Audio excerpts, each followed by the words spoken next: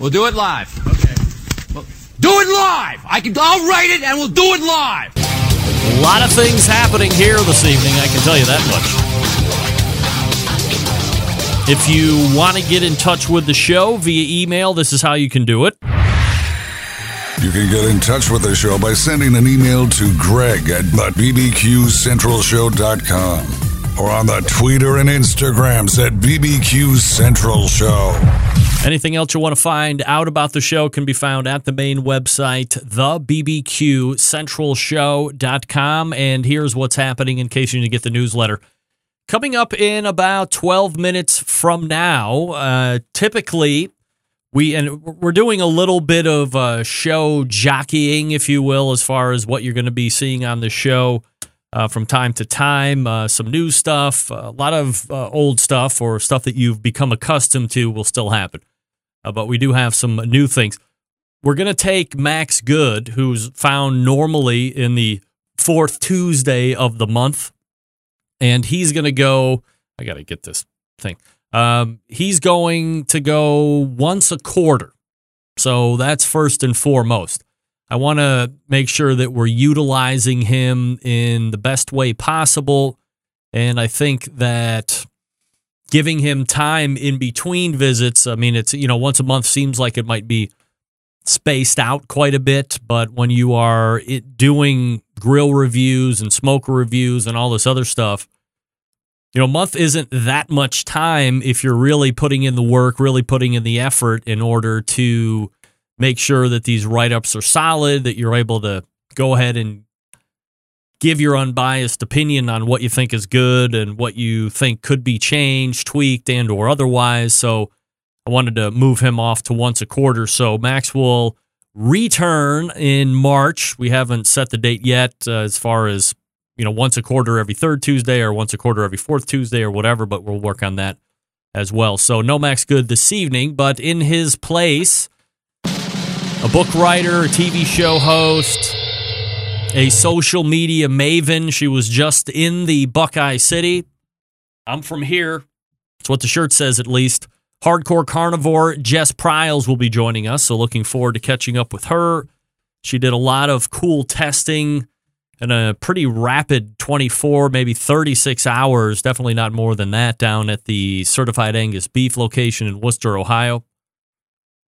So we'll talk about what she did. Also, I believe just today announced pre-orders for the book, Hardcore Carnivore, are out. I believe there's two different versions, an Australian version, and now this one that will be available in the United States. So we'll talk to Jess about the book writing process, what one can expect from the effort if you're looking to get into that.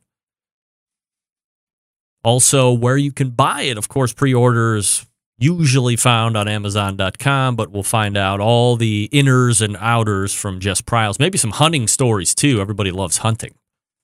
9:35, we continue our KCBS Board of Director hopeful interviews. This week, we find the pitmaster of Slabs of Approval. He's been on this show a couple times. Once as kind of the up-and-coming younger generation, or who's the next generation of barbecue pitmasters. That would be Brent Richardson, KCBS hopeful, and Slabs of Approval pitmaster. 9:35. Then we'll roll in the second hour. The fourth Tuesday of the month in the second hour finds, of course, one of the most popular recent segments of this show, the Embedded Correspondence segment with Steve Ray, Doug Scheiding, and David Huff. So stay tuned for that as well. That's what's happening on the show this evening. Again, Greg at thebbqcentralshow.com if you want to jump in. Let me ask you for a favor right now, regardless of the platform that you're using, and this is really just going out to the podcasters, I guess. Please take the time to rate and review this show. That helps bump up the visibility in your particular platform. So find out wherever it is, whether you use the Google Play or whether you use iTunes or whether you use a website to get your podcast. However you do it, please rate and review this show. Find that space. Give me a rate and review. I can take 1 star, I can take 5 stars, I can take all stars. It doesn't matter. You're not going to hurt my feelings. I'm a big boy. I understand not everybody likes everything. That's cool. But rate and review, all of them help, believe it or not. So looking to get more eyeballs here. Would appreciate your help on that. So we are back live this evening. That's right. Last week was a new show. I don't want anybody to lose sight of that. The fact that we pre-recorded is just my way of going, I think I might have missed 2 shows this whole calendar year. That's too many as far as I'm concerned. And I wanted to make sure that while I potentially wasn't going to be in a great frame of mind to put together the normal show of awesome as it relates to live fire cooking, I wanted to have something new for you to chew on over the course of the next 7 days. So I spent the week before that pre-recording the segments with Stephen Reichland, with Jason Coles, with David Lee, big voice. I mean, how awesome was that interview? It sounds like he's constantly reading copy for a commercial. So last week was brand new, although pre-taped. This week, live as live can get, not pre-taped. The good news is that aside from the ear procedure being at this point, raging success, the pain nowhere near that I thought it was going to be. When I really started the recovery process Saturday, Sunday, I was like, did they really do anything in my ear? There was, and continues to be, no ear pain, although today it's itching like crazy.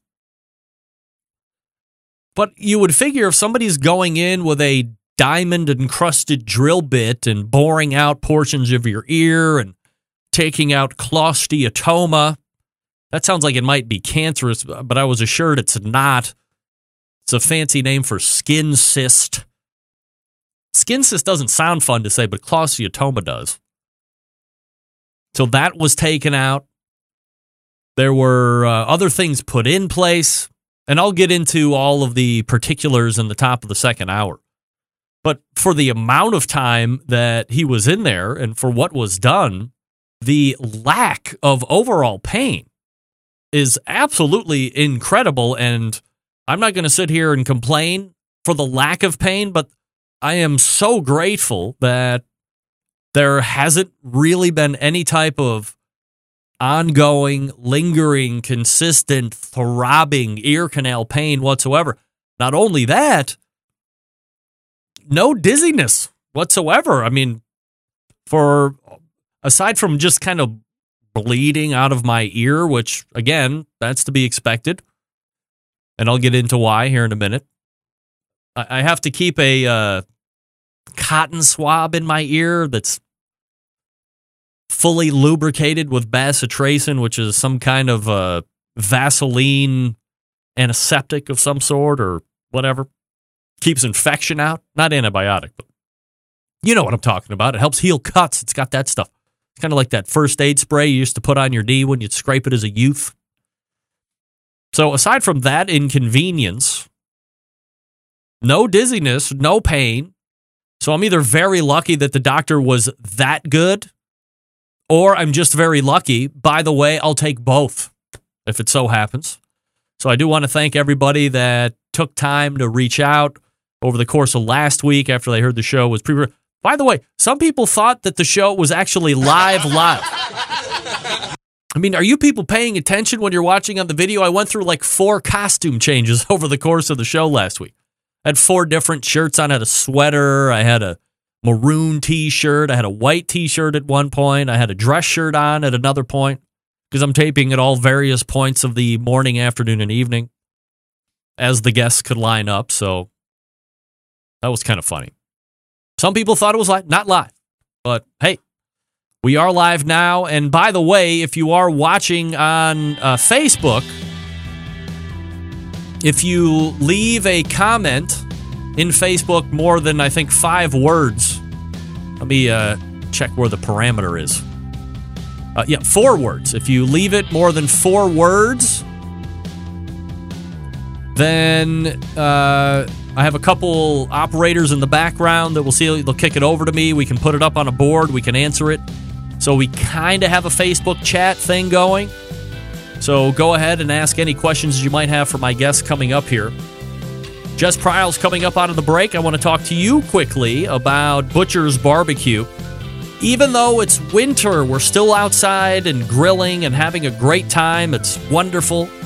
And, nobody has any better products than David Bosca out there at Butcher Barbecue right now. Of course, the grilling oils, all the seasonings, all the injections, and, of course, that sweet, sweet barbecue sauce, which I absolutely love. When I don't have mine ready to go, I reach for a bottle of Dave's each and every time. And since I live in a house full of women, women have very discerning barbecue palates. Too much smoke, overdone, underdone. I don't like that. That's too spicy. That's too sweet. The Butcher's barbecue sauce is winning not only in my palate, but in a house full of women as well. So that's saying something. As a matter of fact, here's what I would say.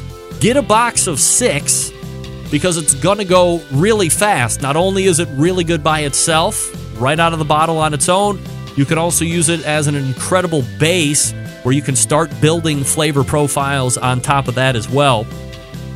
Of course, Grilling Addictions is the newest seasoning out there. That's available for butcherbbq.com. And lastly, Dealers Wanted. If you currently own a barbecue and grilling supply store and you don't carry the barbecue lineup that's offered by Butchers, what are you waiting for? Hit up butcherbbq.com, request information on how to become a dealer for them today.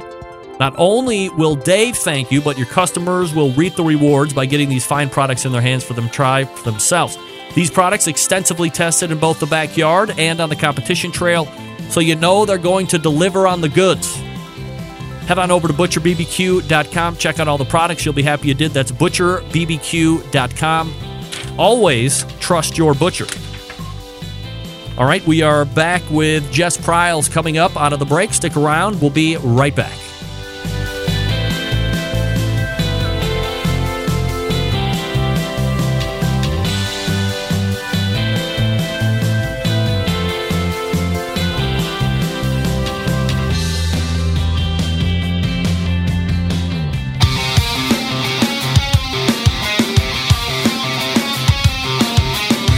Broadcasting live from the Barbecue Central Show studios in Cleveland, Ohio. You're listening to the Barbecue Central Show. Once again, here's your host, Greg Rempe. All right, welcome back. This portion of the show being brought to you by Smithfield. Champion Pitmasters are winning with Smithfield. You can, too. Commit to cooking with Smithfield. This 2018 barbecue season, you'll receive smoke and swag just for participating. There's a few requirements. Pay a small shipping fee of $25 and be a member of the sport's major sanctioning bodies. Be sure to come back and track your first place finishes in pork and ribs to win great prizes through the Walk-In with Smithfield incentive program. More information on that coming soon. Once a Smithfield committee cook, show us your Smithfield by hashtagging Show Us Your Smithfield on Facebook, and the Instagram's limited to 500 people. So, not too bad. Let's get it on. All right, my first guest tonight is a writer, a cook, a TV show host, a professional hardcore carnivore. Let's go ahead and race to the hotline and welcome back friend of the show, Jess Pryles. Jess, how are you? Hi, Greg. How are you? I'm doing absolutely fabulous. There she is. Wow, you are racking up frequent flyer miles, the likes I have rarely seen here over the last number of months. I mean, you've been out of the country, you've been floating around this country. What's it like to be a professional hardcore carnivore these days? You know what? There are worse jobs in the world. I like this one quite a bit. But I will tell you, I just spent 4 days in Mexico, and I realized, because I was looking through the passport stamps, that it was literally the first vacation, the first non-business related travel that I've taken in 7 years. And you did no business in Mexico? You did no business? Did no business except eat a bunch. I mean, I got inspired from the food, but there was nothing, there was no side gig, there was no ulterior motive, there was no, I must do this for content while I'm here. It was put me on the beach and smell you later. So innately, is it makeup for you, Jess, where you're just a grinder, you got to have something to do during the course of the day, and it was more weird to take time off and recharge, or well-deserved after 7 years of grinding? I mean, I think it was well-deserved, but I think maybe it's, other people who are hard workers can empathize, and it might just be a fear of missing opportunity as well. There's constantly stuff on the go. I know I'm lucky enough to speak to you a couple times a year, and you see, sometimes it's hard for me to even remember what all I've got going on, and it feels like I'm not doing much, but I know I don't have any spare time. And then when I start rattling off the list, like, oh yeah, I run a seasoning company, and I have merchandise, and I have a smoker with my name. I'm designing a fire pit, and I have a cookbook coming out, and oh, there's actually quite a bit going on. Okay. Jess Pryles joining me here on the show. JessPryles.com is her website. Also on the social media haunts at Jess Pryles, Twitter, Instagram, all that good stuff. When were you approached to come to the Buckeye State of Ohio? That conversation started in June at the American Meat Science Association Reciprocal Meat Conference, where Diana Clark, who's one of the meat scientists that works for Certified Angus Beef brand, we were there and we started hatching this plan off the back of one of the presentations, and I was kind of showing her and Demelza Lolback, who's one of the meat ladies from Australia, all of these comments that I'm getting, and this one particular guy decided to, I'm trying to pick my words wisely here, because sometimes I look at this thing and I'm like, you've got to be kidding me, dude. But he decided to give me his unsolicited opinion on why he cooks fat cap down on a reverse flow smoker. And so I said to Di, hey, I'd really like to do a series of experiments that kind of definitively give an answer, and people will keep their opinions no matter what, but I'm big into meat science. Once you understand the science of cooking, everything makes sense. Thermodynamics, the relationship to salt, the relationship of temperature.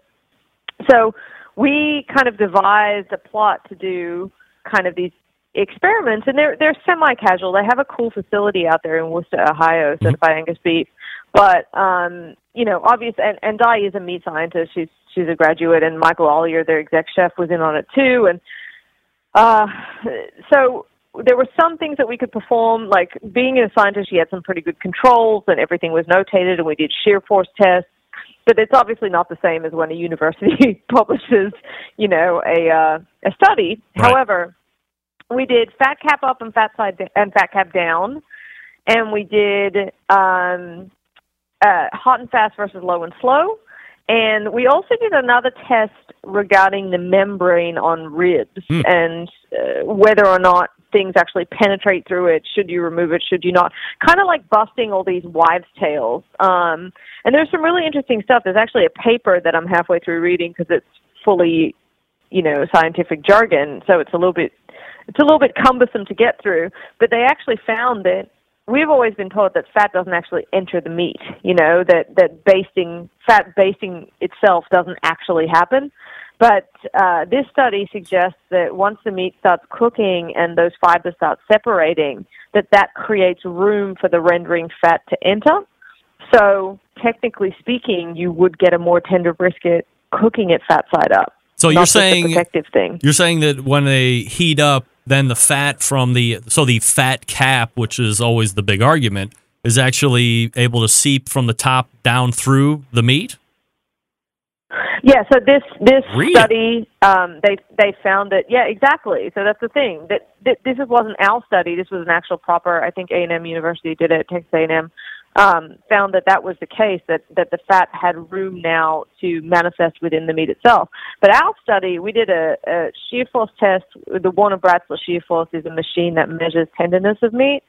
And we mainly did sensory panels. So we had a whole bunch of different staff, and it was all blind tasting, all cut from the same area, A and B, 2 samples of each, didn't eat beforehand, the meat wasn't seasoned.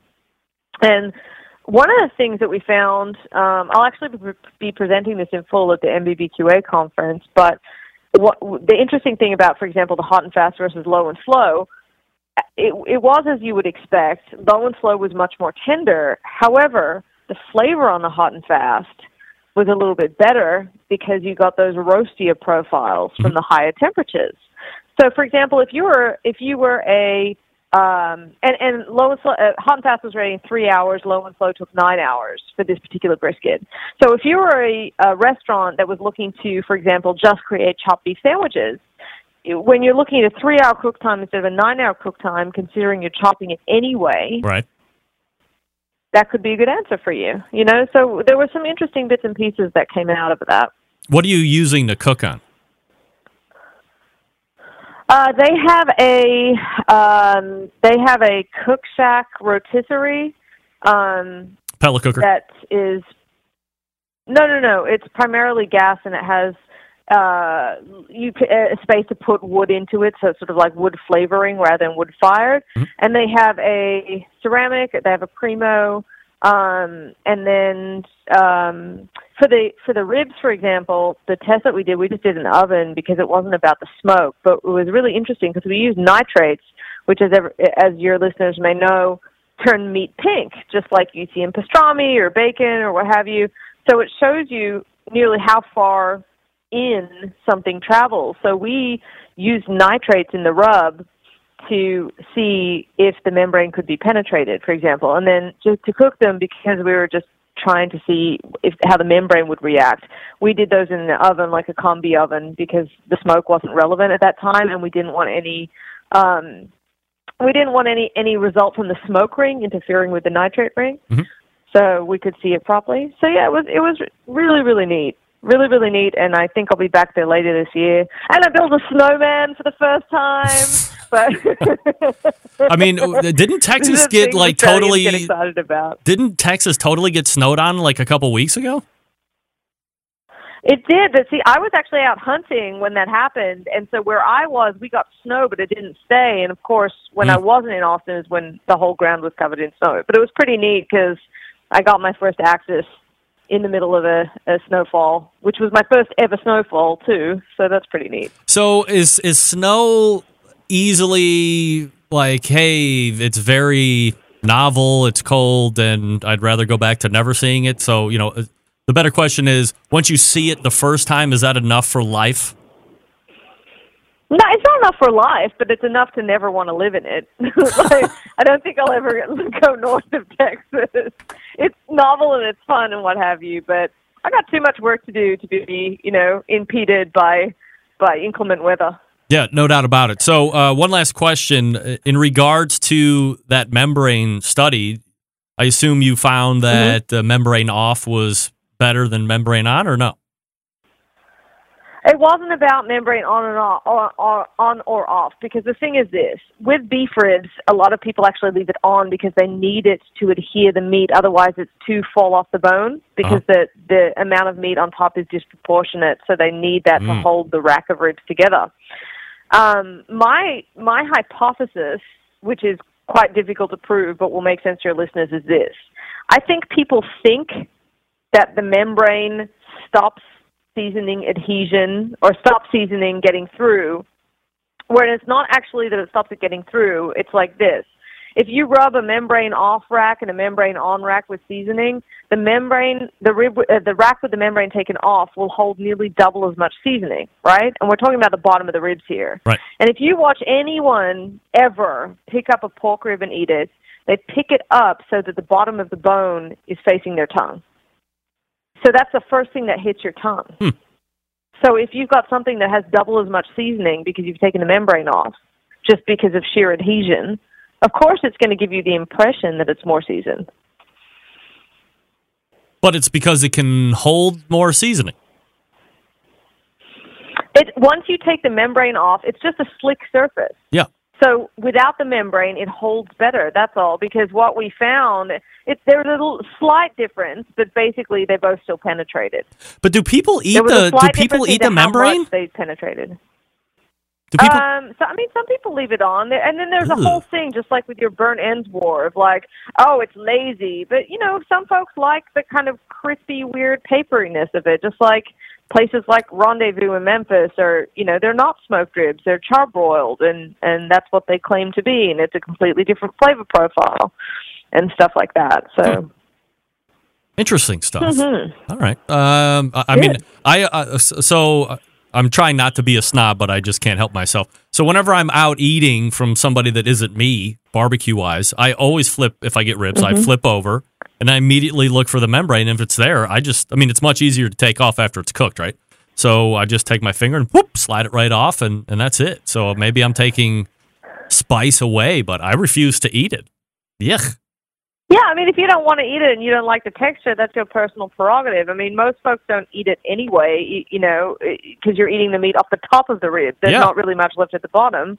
But I don't think it's necessarily the domain of a lazy cook. It makes more sense. You're eating the meat off the top. So unless you're doing competition where every square, you know, millimeter needs to be seasoned, I don't think it's as criminal an offense as people make it out to be. Jess Pryles joining me here on the show, JessPryles.com, her website. Jess, am I mistaken to say that today is the first day that the new book is available for pre-order on Amazon? Yeah, it just got released for pre-order on Amazon. Today's the first day that I sort of revealed what makes the American version so different, because, of course, it's been out in Australia and the UK since late last year.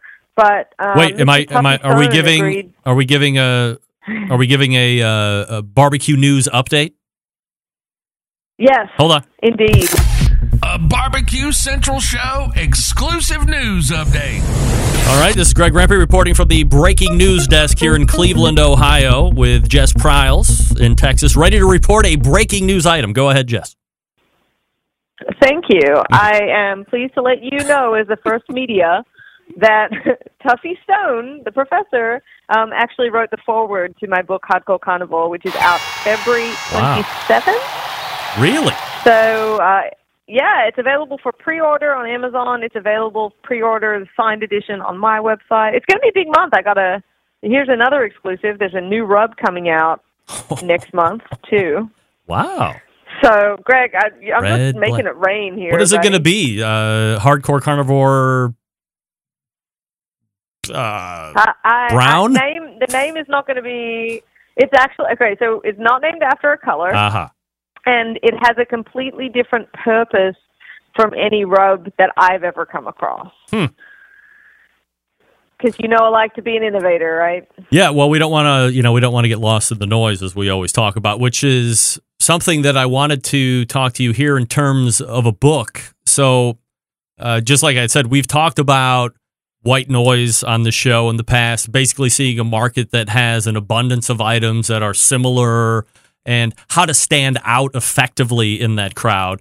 Now, for whatever reason, books don't seem like they have the same issue as a rub or a sauce. People want to have that tactile reference guide to access and cook alongside with. And certainly there have been any number of barbecue cookbooks over the past 5 or 6 years or so, and it, of course, goes on after that. But what style is your book, and what can a prospective pre-orderer expect when they get their hands on it? The first thing that they should know is that it's not exclusively a barbecue book. The tagline of the book is "Cook meat like you mean it." And although I am a huge fan of barbecue and a huge practitioner of the arts, I wanted to create a book where the protein is cooked in a manner that best suits the protein. So the book is divided into two sections, the forequarter and the hindquarter. And the forequarter is a whole bunch of information that's still easy to read, because I found with myself when I would get books and they would try and sort of have too much information up top or up the front end, I would be like, "Ooh, this is really good that someone's written all this," and then just kind of never read it.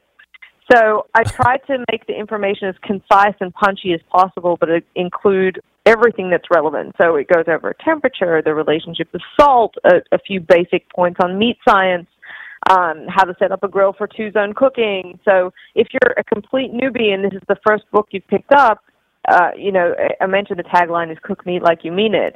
So maybe you just know that you enjoy steak and are ready to take it to the next level. This will take care of it. And if you're someone who already enjoys cooking, there will still be maybe some other tips in there, like how to spatchcock a chicken, how to truss a rolled loin, and the second part of the book, the hindquarter, is all the recipes, and there's about 100 recipes, and it's split into the proteins. So we go through, poultry and game and lamb and beef and pork, and a few side dishes and a couple of what I call foundations and finishes. So everything from stocks to Cabernet or Shiraz salt, to barbecue sauces and marinades and all that kind of stuff. So the recipes are everything from very approachable, simple things like the best chicken fried steak you've ever had, through to more challenging and unusual recipes like sumac roasted chicken. All right, so that's available starting today for pre-order. So check it out on Amazon or go to Jess Pryles' website, of course, jesspryles.com. Talk to me in the next couple minutes about this new rub that you were talking about, and why is it such a departure for you? It's, I don't want to say too much yet because I'm still waiting to hold it in my hot little hands, which should happen tomorrow. I've obviously had all the testers, but the first batch arrives tomorrow, so you can start seeing it filter down. But basically, it's designed as always to be MSG-free and gluten-free, but it's something that can be added to existing rubs. It can be used on its own as popcorn seasoning. You can mix it with sour cream to create a dip. It's basically a giant savory bomb. And I'm trying not to use the word umami because I also think that that's a little bit alienating and not everybody is aware of what that is. But when this product drops and you see the name and you understand the ingredients, it's going to make a lot of sense. And this is going to be released on your website at some point this month, then, or next month? Yeah, it's going to be on hardcorecarnivore.com. I'll talk about it on my website, but the rub by itself now has such an amazing following, and I'm so lucky. And, I've got black and I've got red right now, and red's been doing really well in the comp world. Fat Boys Barbecue, Corey Mike out of Temple, Texas, came first place ribs at the American Royal Invitational using it, and Ernest Cervantes, who's been doing a bunch of stuff, is just loving it. He cooked with Fred Robles at the World Food Championships, and they were on the winning team, and Hardcore Red was involved in that too. So Rio Valley Meats, from having Ernest on the team, it's really cool when these guys send me a message and say, hey, you were involved. This stuff is amazing. We haven't seen anything like it before. So they've been doing really well, and I've had requests for can you do a hot version of red? And I've got the prototype sitting there, and I've held off because I really want to put out a rub that's really different.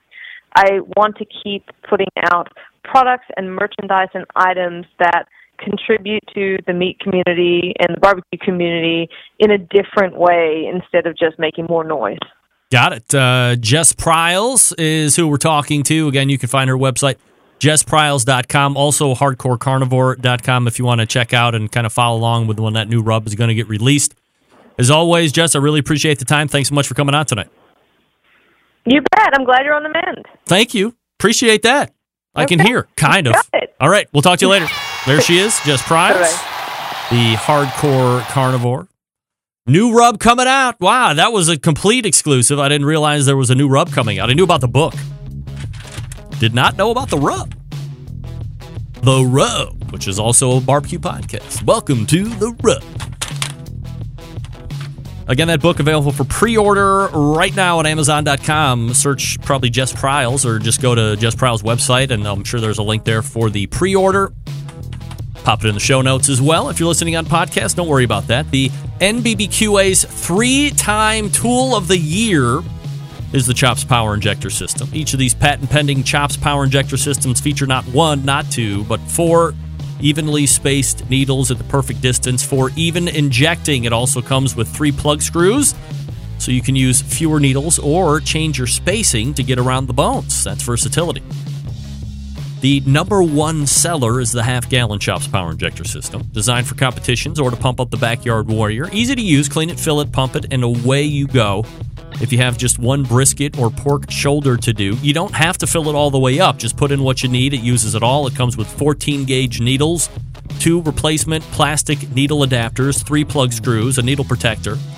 This one's $100 plus you pay shipping anywhere. Then you have the option to check out the 1-gallon CHOPS Power Injector System, designed for catering, bigger jobs. Some use it like in the Memphis in May competition if you're doing a whole hog, or maybe you're cooking 10 shoulders to get that perfect one. This one comes with the same amount of stuff that the half-gallon comes with. It's $120 plus you pay shipping. Then the newest one, the CHOPS Full Power Injector System. It's electric. It's the commercial and competition Big Daddy. Not a holding tank this time, but a 3.5-foot pickup tube that you can put in any size container from a few ounces to a 55-gallon drum.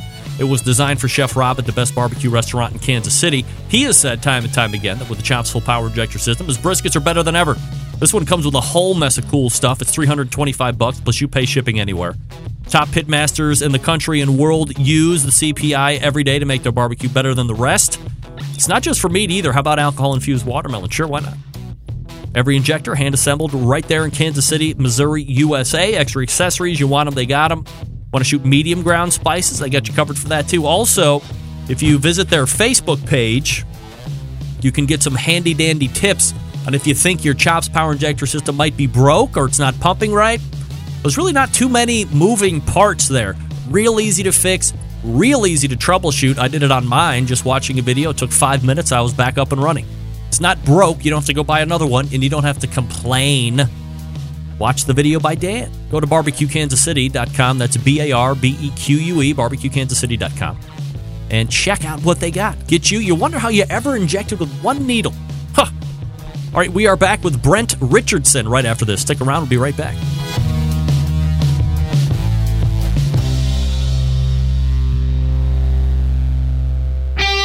Ready to get on the air? Call 216-220-0966. Now, let's get back to the LeBron James of barbecue talk. Greg Rempe.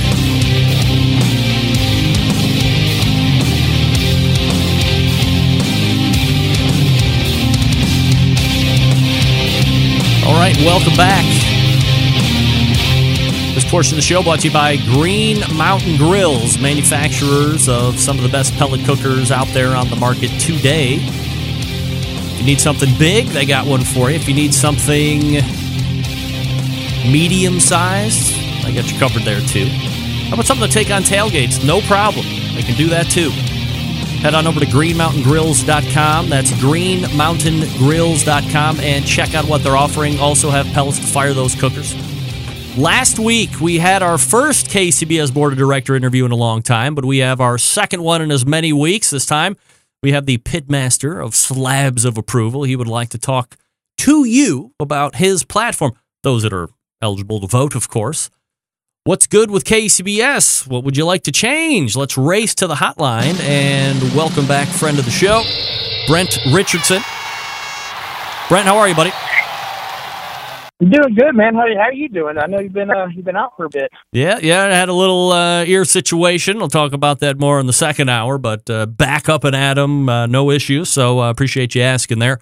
I know this isn't your first time on the show, Brent, but for the folks just kind of tuning in tonight, maybe for the first time or haven't kind of gone back through the whole podcast archives, just a little background about yourself, both from a barbecue standpoint and maybe from a professional standpoint.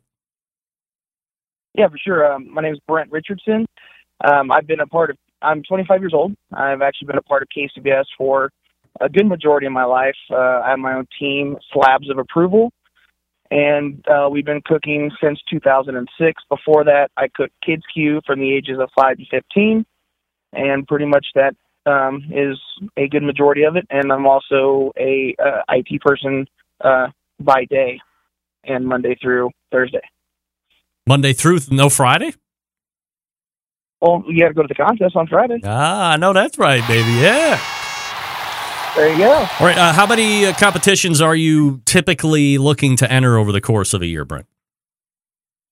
Well, we typically try to get in at about 5, maybe 6. I also have a lot on my plate. I'm also doing rep and training, so I'm trying to learn to become a rep.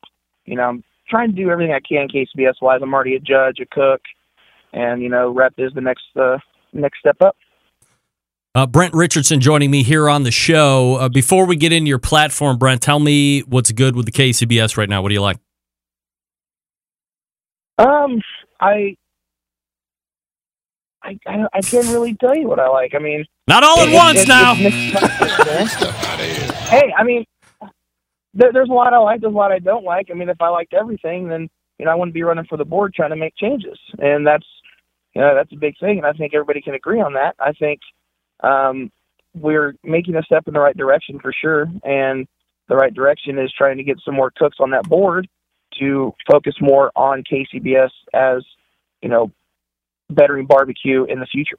Is that kind of what it always is? Is there kind of I don't know if it's a misconception or a perception that there's not enough cooks on the board? It's always other people than cooks? I would agree with that, yes. It's I know there's been a couple cooks in the past, but it's mostly not cooks. It's mostly judges, friends of judges, and that's the thing is most of the cooks don't want to put in the time because they feel as though they're not going to be heard, and I feel as though that is now needing to change. Brent Richardson joining me here on the show, looking to run for KCBS Board of Directors. All right, Brent, so let's get into platform talk. Things that I guess you see that might be deficiencies within the current setup, or things that you would like to kind of start to push if you get elected in, things you would like to change, all that good stuff. I'm running on three main topics, and they are, the first one is judging, making judging, equal, making it a rule and making it to where all the judges know this. In my eyes, I see that there are three different ways that judging is happening. Each group is different, but the thing is, with judging, once you go through one class, you're a judge, and that's it. And I don't feel as though that's right because there's been a lot of changes in the past, 15, 20 years that I've been in it. And most of the judges that were, here 10, 15 years ago haven't seen the new changes, or they're going by their own thing. And I don't feel as though that's right. So the first thing for sure is making the judging equal. And I've also talked to a lot of cooks, and they also agree with that, and that is the judging needs to change. The second thing is Kids Q. Kids Q needs to be focused more. As a person who grew up doing Kids Q, I can tell you that in the generation of the cooks that I cooked with, kids-wise, my partner, Austin Hall, my cooking partner, and I, we are one of the two teams that are cooking right now from our generation. And I don't like that. I want to see kids be excited about cooking, going out there and doing their own teams, because barbecue needs to keep going in the future. And it starts with the youth of today, because that's how I started. And that's exactly how I feel things need to do. And then my third thing is bringing KCBS into a 21st century, the technology-wise. I feel as though we're behind a lot. There's a way we could, adapt, getting a KCBS app and furthering ourselves and being easier for cooks and judges to, sign up for a contest or sign up to judge. And there's an easier way to do that, and that is creating an app and also bringing us forward into the 21st century. Brent, let me take that first item. You said judging needs to change. What specifically would you be looking to fine-tune or refine or put into place that would make it better in your eyes? I mean, they've just adopted Mark Gibbs' new judging, I don't even know what the hell you call it, program that, is supposed to even out the tables.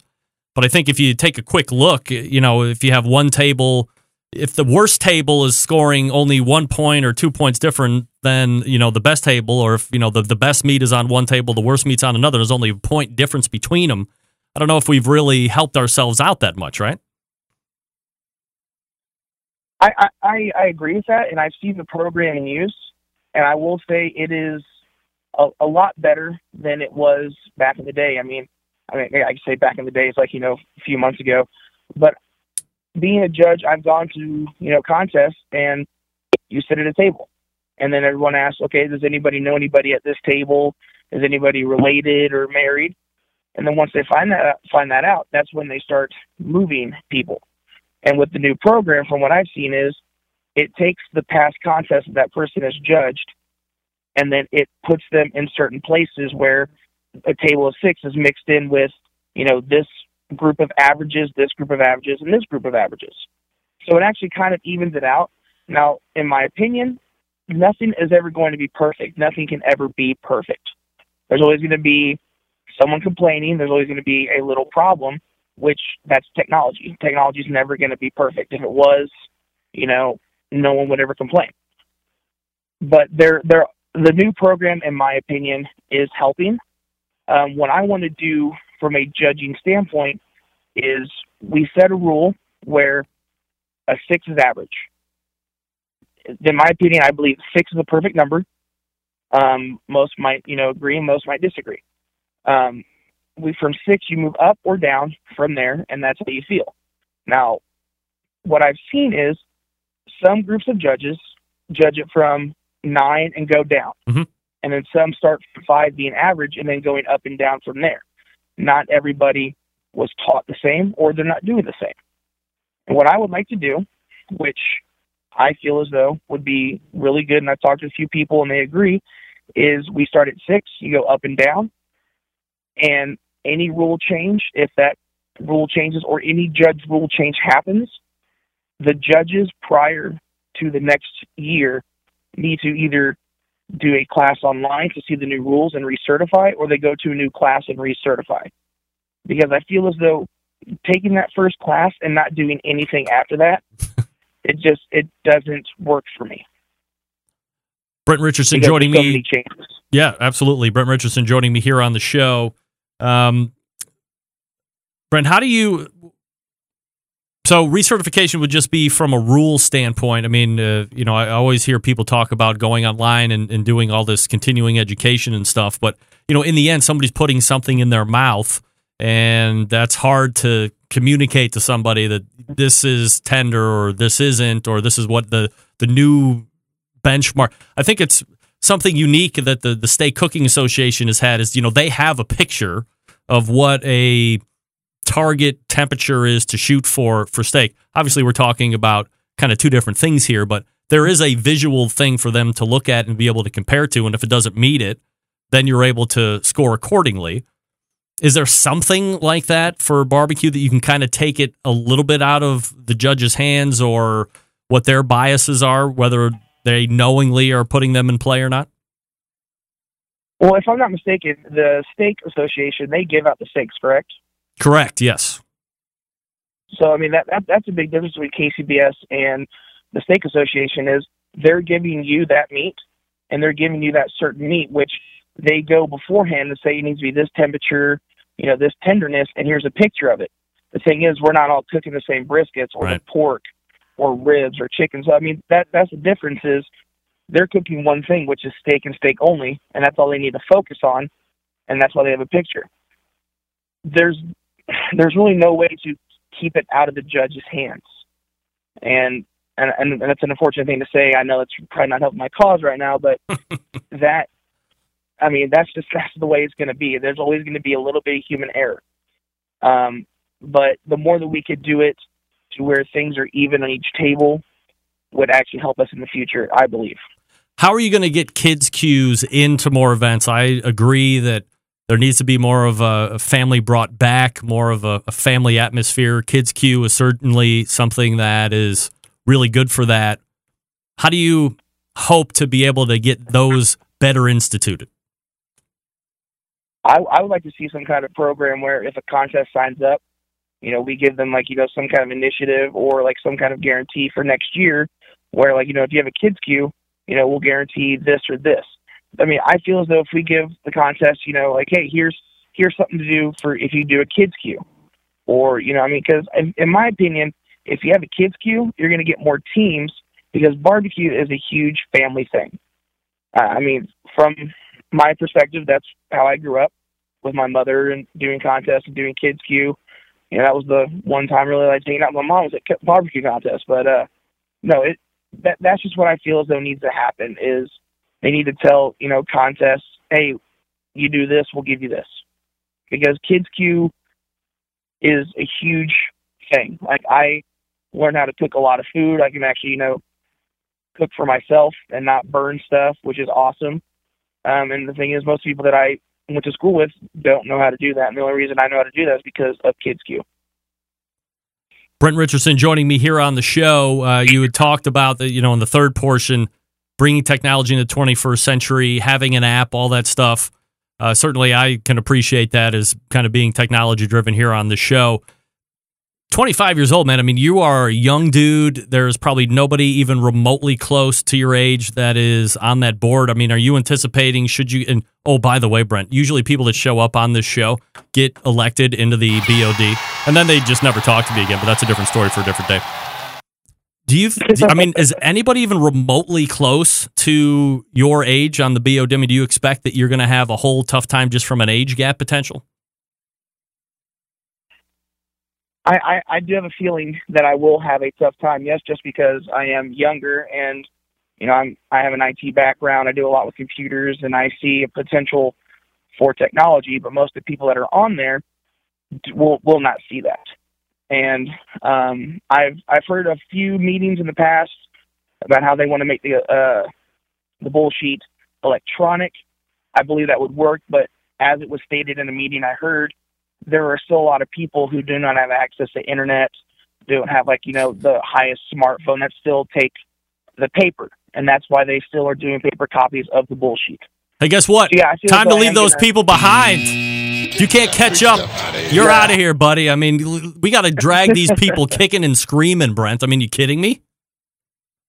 No, I mean, the thing is, I would love for everything to be electronic, but at the same time, the biggest thing in KCBS is we're losing a lot of members. If you look at that bull sheet that you get in the mail or online, they have a little section that says how many members did not re-sign, and that number is substantial. And that's the big thing is, I talked to a lot of people out in the barbecue world, let them know, hey, I'm running, and the thing is, none of them are signed up anymore. They've never re-signed, and that worries me. Brent, let's talk about that real quick. We have a couple minutes left. KCBS says that it is growing. Obviously, it's expanding internationally, and that's certainly important for growth overall. But, I mean, you see it as well as I do. You go through the events that are supposed to happen this month. You see a lot of them are canceled. This year especially, it was kind of concerning. There was a lot of attrition going on. I mean, aside from a kids' queue, how do you plan on getting more events to stabilize and continue, and then bring in more for a competition barbecue thing to continue to grow? I feel as though incentive, contest signing up for KCBS, if they're given something for like a first year contest, it'd be great if KCBS said, hey, if you sign up for a second year, we'll make sure this, or this. That is a big thing, is we need to give the organizers something in order for them to return. Now, for the members, we need them to have a reason to come back. And from what I've seen, most of the people that are there, they're like, why should I do this $40 a month individually, $40 a year individually? What am I getting back for that? And that's a good thing, is what are they getting back for that? I honestly don't see the benefit, but I still keep paying it because, that's my member number. That's, I'm a judge, and it's there for a judge, so that way you can constantly keep judging. So $40 a year keeps you as a judge. What does it do for the cooks? And that's why I want to do something more. I want to do, if you look at the standings online right now, they have different sections for if a team, teams that cook 5 contests or less, or 6 to 10. Why not do something at the banquet or, recognize those teams? Why not show them something? Instead of doing, the team of the year who went and spent the most money with their trailer that drove around all the time because they had all this time off and can do this. Not all of us can do that. And, I mean, how does that make you feel as a team who does 5 contests, seeing this and just being like, well, why do I need to pay $40 a year when I'm never going to be like that guy? Do you have any idea what kind of money KCBS might be, I guess, taking in, but what they might be doing to invest into competitions? Are they giving anything to prize pools or doing anything from a funding standpoint to subsist some of these competitions that get sanctioning with them that you know of? I don't know of any. I mean, I could be wrong. I'll probably find out once we're done with this interview, but I don't see any. I honestly don't. Brent Richardson is the pitmaster of Slabs of Approval, and he is running for KCBS Board of Directors. Brent, when does the voting start, my friend? I believe January 2nd. All right, January 2nd. So if you are so inclined, Brent is humbly asking for your vote, 25 years old, so he's bringing a fresh viewpoint into that Board of Directors, potentially. Brent, anything else before I let you go tonight? Yeah, for sure. I have a Facebook page, facebook.com/Brent, 4 KCBS. I will answer any questions that you guys send to me. Anything that you want me to bring up to the board if I am elected, I will definitely bring it up. And definitely follow me on there so you can keep up with everything that's going on, and I hope to get your vote next month. Brent, good luck, my friend. Appreciate it. Thanks, Greg. We'll talk to you soon. I will definitely talk to you if I get elected, that's for sure. All right, I appreciate it. There he is. Brent Richardson, he said it. He said he will not leave me hanging should he get elected. And, of course, as we've always said here on this show, when you show up and you look to get elected, you might get elected. All right. I think we've also resolved the Facebook comments situation, which, of course, is about 56 minutes too late. And exactly what happened is I knew what was going to happen. Guys that are running the back for me, we're going to have to circle up going forward. Because I know exactly what the issue is, but that's all right. All right, folks, let me talk to you quickly about Big Papa Smokers, the one-stop online shop for all things barbecue. Whether you're a backyard fanatic or a competition pro, Big Papa's has everything you need. Big Papa's known for the championship rubs and seasonings, popular flavors like Sweet Money, Cattle Prod, Cash Cow, proven winners on the competition circuit and in the backyards. They offer 13 perfectly balanced flavors that will transform ordinary meals into extraordinary. If you're looking to improve the flavor, how about Big Papa Smokers teaming up with Simply Marvelous Barbecue to form the West Coast offense? You know they've dominated the competition world here in that flavor profile over the last handful of years. They also happen to own Granny's Barbecue Sauce. Looking for a new go-to barbecue sauce will please everyone? Granny's traditional yet powerful flavors remind us why we fell in barbecue in the first place. Find Granny's Barbecue Sauce and other top-rated sauces at BigPapaSmokers.com. And aside from their premium selection of rubs and sauces, they also offer the very best pellet, charcoal, and wood cookers available today. Are you looking for a versatile smoker, easy to use? Try the Mac 2-Star General Pellet Cooker. Big Papa's is the exclusive Mac pellet dealer. They also offer special packages. How about that? Not a fan of pellet cookers? All right. Take a look at the old Hickory Ace BP. It's the only charcoal smoker that Big Papa trusts on his competition trailer. And if you're a backyard barbecue enthusiast looking for a durable and versatile grill that will last forever, the M Grill is just what you need. It's clear that Big Papa Smokers is the place to go for all things barbecue. 877-828-0727 or BIGPOPPA Smokers.com. We're back to wrap the first hour right after this. Stick around. Be right back. Big name interviews, advice on cooking brisket and ribs, and the only host willing to share his honest opinion on all things important in the world of barbecue. It's the Barbecue Central Show. All right, thanks again to Brent Richardson for joining me last segment. Let me get to some of your Facebook questions right here. Blaine Hunter says, standardize the teaching. Same instructors, same cooks, teach nationwide. Yeah, look at that, Blaine. That's not a bad idea. Jason Cole said what he learned back in the day to what he does now, totally different. I'm rejecting that one from Steve Ray. Robert Coling is asking, scholarships are a good prize for winning. In bowling, kids can win $500 scholarships for college at larger tournaments. All right. Not a bad idea there. Thank you, Robert. And Tim Braden Jr., what's the contest for the giveaway tonight? Porn star athlete prize? Could be. You stay tuned, Tim. And we'll see what's happening. You can submit a question right through the Facebook page as well. Stick around, I'll be right back. This is Jennifer Palamas from Charlotte, North Carolina, and this is Barbecue Central.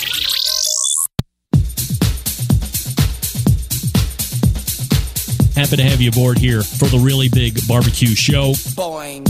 We cook because we have to, and we grill because we want to. Hit me. Fine, how's it going? You have a great show. I'm a big fan.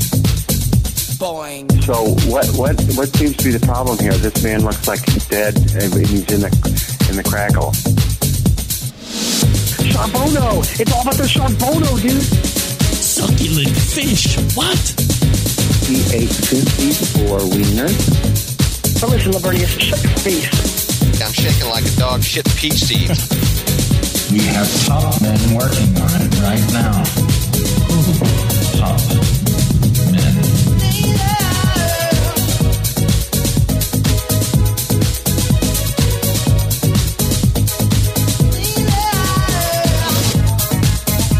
All right, just like that, we are into the second hour. Hey-o.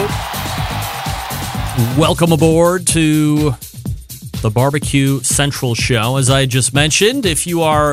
Is this wire showing? Oh, God, that's so annoying. I can't put my earpiece in this ear. So I'm going singular, and you can see on the green screen, you can see the tube right there. Oh, that's highly annoying. Very unprofessional.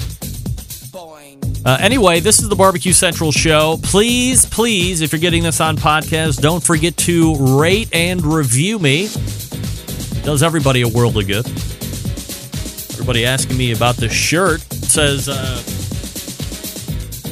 it's a big outline of the state of Ohio. It says, where I'm from. That's a Christmas present for my daughter, Bobby. Thank you.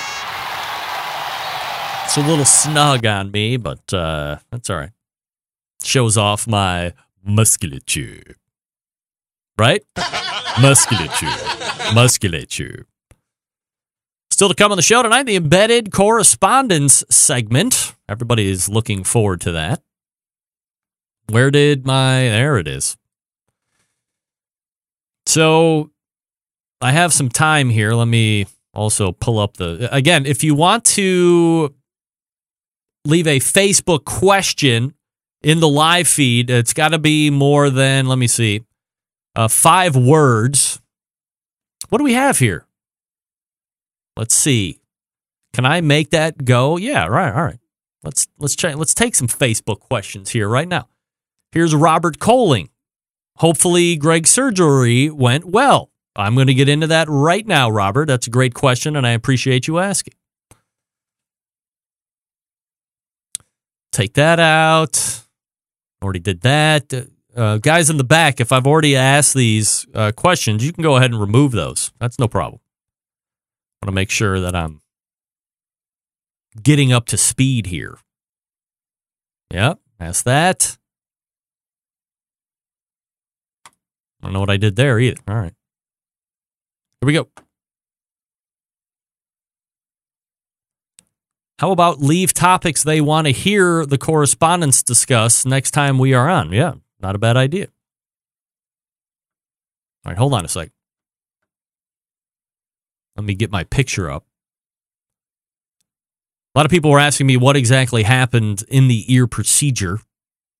So let me get my ear picture up.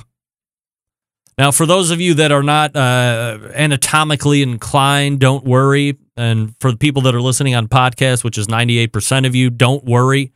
By the way, did I mention on Facebook Live or on YouTube, we do have a live chat as well. If you're in there watching through YouTube Live, you can connect to that. You can connect on all ways to get the show live through my webpage now, thebbqcentralshow.com. There's a Facebook Live, there's a YouTube Live, there's Audio Stream Live. So there you go. Now, let me flash this picture. So here is a anatomical picture of an ear, and you can see all the way to the left.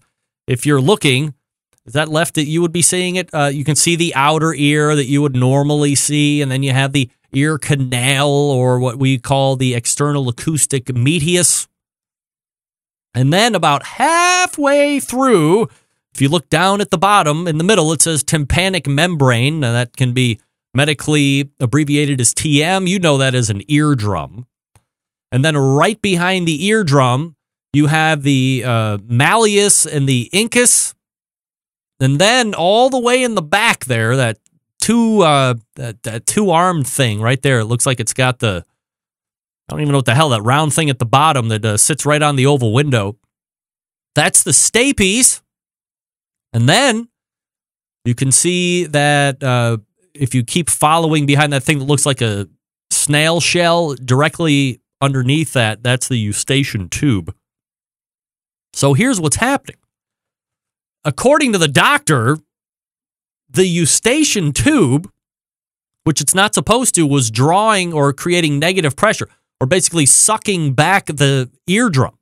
And all the way at the very top, a portion of that got sucked back in and caved back like they call it a eardrum attic. And at some point, a piece of skin somewhere got sucked into the ear, travels down the ear canal, and then gets embedded into that eardrum attic at the very top of the eardrum because, there's a hole there. Not a hole, but like a attic you put stuff in. Well, this stuff just happened to be skin. Now, outside of the body, the skin sloughs off, falls down to the ground, wherever it goes. But no. Here it sloughed off, and then it reattached itself, and it grew over itself, and it grew over itself. Well, now we got an issue. So while this was growing, my eardrum was also perforating, which means holes in it. And I noticed like 8-9 months ago, maybe longer, that the hearing was going down, but I heard some like squishing. So I thought maybe, hey, it could be wax, I guess. I don't know. But I didn't do it. But then the white noise came to this ear and it was like shh all the time. So when it was loud out, no big deal. Or not no big deal, but I didn't notice it.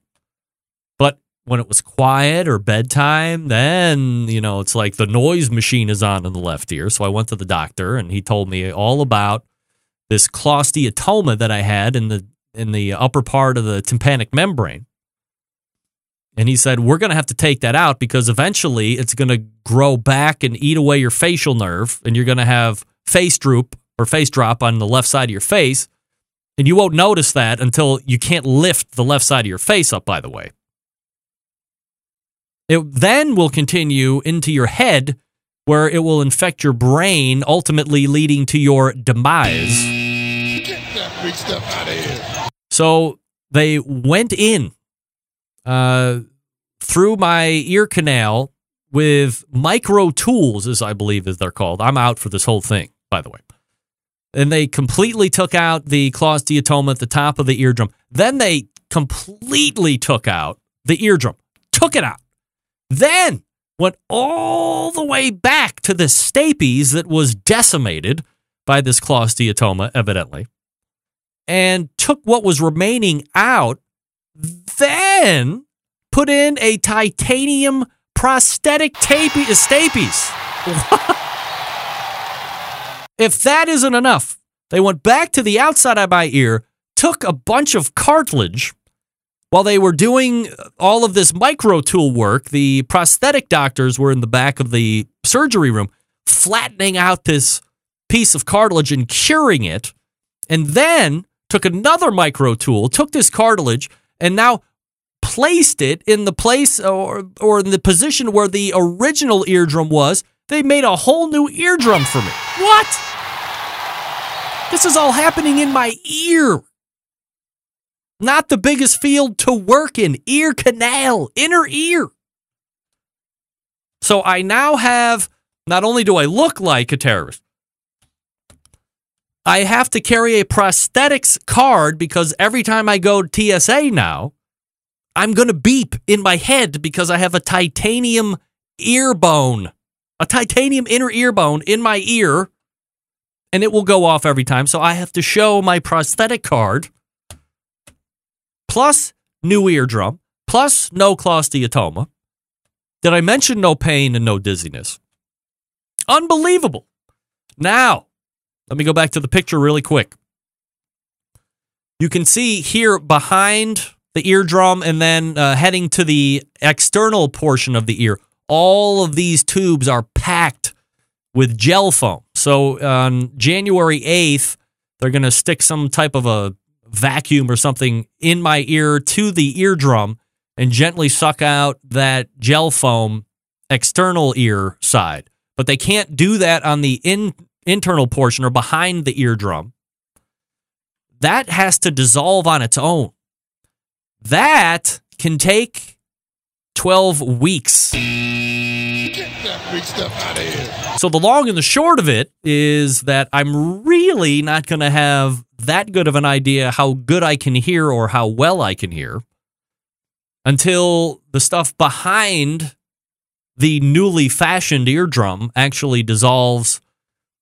And then I should be able to have an idea of if I can hear it any better. And as the doctor told me a number of times leading up to this, the goal isn't to get you to hear better or to get that white noise tampered down. It's to get the cholesteatoma out of your ear because, that can kill you like in 25 years. I mean, a long time from now. Secondarily, we hope to get the hearing up at least somewhat, if not, 85, 90% of what it used to be. I mean, we'll see. But for now, we got the stuff that we wanted to do out. So that's what happened. In depth, in detail. Did I gross you out? Did I bore you? I apologize. Don't worry. Embedded correspondence segment coming up next. Gang, if you're looking to turn up the heat on your barbecue skills, not only this grilling season, but especially this winter, you're going to need to get your hands on the most advanced ceramic cooker and high-tech barbecue accessory to hit the market this year. I'm talking about the all-new Monolith Barbecue Guru Edition and the CyberQ Cloud Controller. Launched earlier in the year, the world's first temperature-controlled ceramic cooker and grill with a built-in power draft fan is going to give you the easiest, most successful barbecue experience. These must-have new items will make barbecuing easier than ever before. It'll be your new secret weapon for cooking delicious barbecue each and every time. Ready to buy? Of course. Head on over to bbqguru.com. Grab them up while they last. If you have any questions about what to order, call them. 800-288-GURU. That's 800-288-GURU. Or visit the website, bbqguru.com, as I just mentioned. The other benefit is, as I've said for the last couple of weeks, if you have a Barbecue Guru pit temperature controller already, that's all you need. All you have to do is take that controller, hook it to the fan that's built into the Monolith, and you're off and running. Plus, it comes with a whole bunch of cool accessories the Monolith does, by the way, so it's up and running. It's ready to go. Head on over to bbqguru.com or call 800-288-GURU. It continues to be a breakthrough in barbecue technology. We're back right after this. Stick around.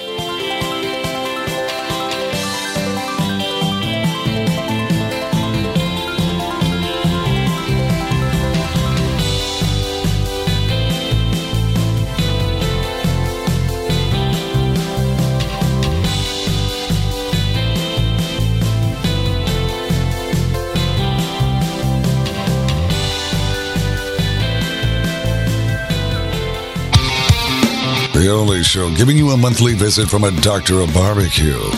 A man actually named Meathead. The author of a barbecue Bible.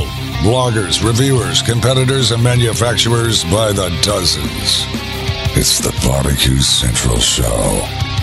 Once again, here's your host, Greg Rempe.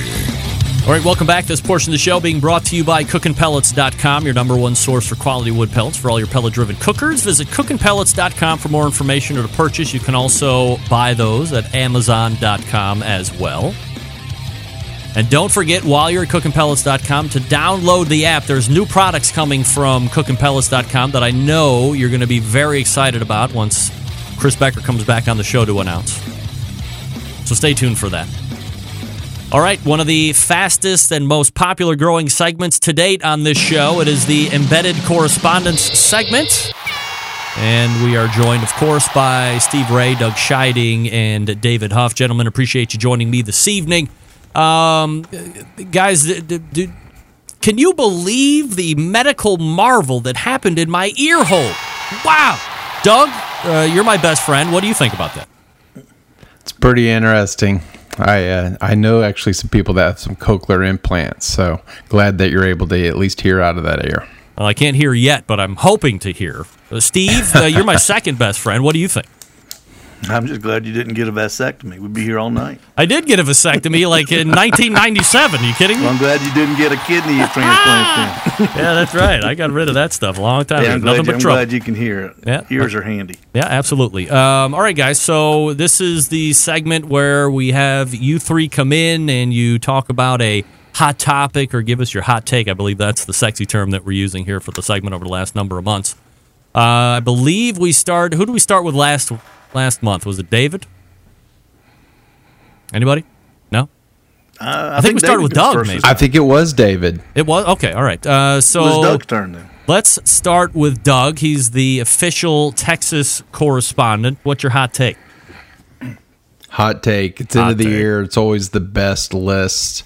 So I would like to, for each of us to kind of rank in terms of the best or most prestigious, your top 5 barbecue cook-offs that you think are out there. Okay, you go ahead. We've got the majors, and then some other ones to consider. World Food Championships, King of the Smokers, Sam's, Sonny's, etc. So, my top 5, excluding King of the Smokers, because really I'm not sure where to put that, because it's 24 teams, and I haven't been there, but I hear such great things about it. My number 1 is the Jack. Just the whole mystique and the hollow, and when you go and attend that cook-off, you're treated like absolute royalty. So they do anything and everything, and a lot of activities, just the town and everything. Houston Rodeo, I think it's like, as my wife calls it, the barbecue gras. It's the Royal on steroids. I put Sam's number 3. I like the multi-rounds and having qualifiers and having to do your best cook on several days. 4, I have the Royal, and I have it combined. I know that Travis Clark said that the Invitational was the high on his list, and to me, since they're on the same weekend, the Invitational, the Open, to me they're kind of the same in significance, so I lump them together. And then I put Memphis in May as number 5, just the showmanship, and it is unique. Again, it is slanted towards, I think, some of the bigger name cooks. I will throw in that I think a wild card coming up is the San Antonio Rodeo, because as of this next coming year, it is going to be the largest cook in Texas with over 300 teams. So I think that's one to watch here in the near-term future. All right, Steve, give me your top 5 barbecue cook-offs. American Royal, number 1. The Open, incredible number of teams, incredible number of judges. If you can somehow be sifted to the top of that, I think that's the biggest. For me, the second, I think I would say the Houston Rodeo. And Doug, I've never been there, but everybody that's there, I know I listened to the interview you did with Darren, Greg, and he just couldn't say enough good things about it. How amazed he was that he won it, and when he's amazed that he won something, it's big. And I think Memphis in May, probably pretty good. I don't hold the Jack that high. I think it'd be fun to be invited, but it is invitation only. Normally those are usually the easiest to win. The prize money is just okay for what they bill it as, the world champion, but still just a $10,000 first place, which is nothing to snob about. But I just don't think it's until they raise the price on it, or the prize package on it. I think to me it's just going to be down the list. David Huff? Yeah, as a beginner in the barbecue, I have been to exactly 0 of all the shows that Doug mentioned. So I can tell you that in Oklahoma, probably the most prestigious or ones that are most well known being the Royal, the Jack, and then Memphis in May. I can tell you that I was fortunate enough to be in Vegas last weekend while the National Rodeo Finals was going on, and they had the Downtown Throwdown contest right off of Fremont Street. I cannot imagine any contest having more entertaining people walking through the venue than the people that are regulars on Fremont Street, and the things they will do for money is just unbelievable. Do you want to get specific? Let's just say there was let's just say there was an interesting couple that listed themselves as retired strippers, and a guy and a girl, and if they were ever strippers in their life, those years are long since past them by. Hey now. You know what they say, once you are a stripper, you are a stripper. Retire from that. That's right. Not that I know. All right, so I guess that leaves me, unless nobody cares what I think, but that's all right. Number 1, Houston Rodeo, absolutely. Number 2, the Sam's Club, or the National Pro Barbecue Tour. Let's do this. A Barbecue Central Show exclusive news update. Not necessarily an exclusive news update, but we're going to quickly poll the panel here. Doug Scheiding, yes or no, is Sam's Club coming back next year? Dead. Whoa. Get that big stuff out of here. Steve Ray, Sam's Club, coming back in 2018, yes or no? No. Whoa! Can't pull it off. David Can't Huff. pull it off with the people they've got. David Huff, Sam's Club coming back in 2018, yes or no? I'll be the optimist. Yes. Okay, David Huff, you are wrong. Well, I mean, I guess we'll see. It's not Won't the be new the first year time. yet. Won't be the last. Not the new year yet. All right, so I think the National Pro Barbecue Tour, at least for the past 7 years, number 2. Number 3, I'm surprised nobody mentioned this because this is, in the history of barbecue competitions, and I don't want to go back to KCBS solely, but when you look at some of the most historic barbecue competitions, this one, for those that really know, the Great Lenexa Barbecue Battle routinely has into the 70 plus, even 100 plus teams. Not huge payout, but again, a lot of mystique. Anybody can go, of course. It's not an invitational. I think that one gets overlooked very easily. Great Lenexa Barbecue Battle number 3. And then the next 2, for me, easily I could be looked at as a shill here, but I think King of the Smoker, number 4. Now, that is an invitational, so it's a lot harder to get into. There's not fast and loose ways of getting in, but it's not just a top 25 KCBS barbecue list either. You have to show consistency. You have to show batting average. You have to show amount of times in top 10 in regards to how many competitions you cook. So there are a lot of other things going on in the background there for you to have to get in there. But then once you look at the competition itself, from a logistics standpoint, ever since it opened from day one, it's been nothing but raved about. And then the competition level of the teams there, nobody is a slouch. You're cooking against literally the best of the best, whatever those top 24 teams are to that decision board each and every year. And the prize payout is really good. And it does a lot for charity as well. It's Casey Lee Ball Foundation, and that raised $164,000 this past month. So that in itself is really cool. So I like King of the Smoker. And then number 5, any version of the guinea pig, I think, is kind of a game changer here because you are bringing down cost of competition or limiting cost of competition. Everybody's complaining about that.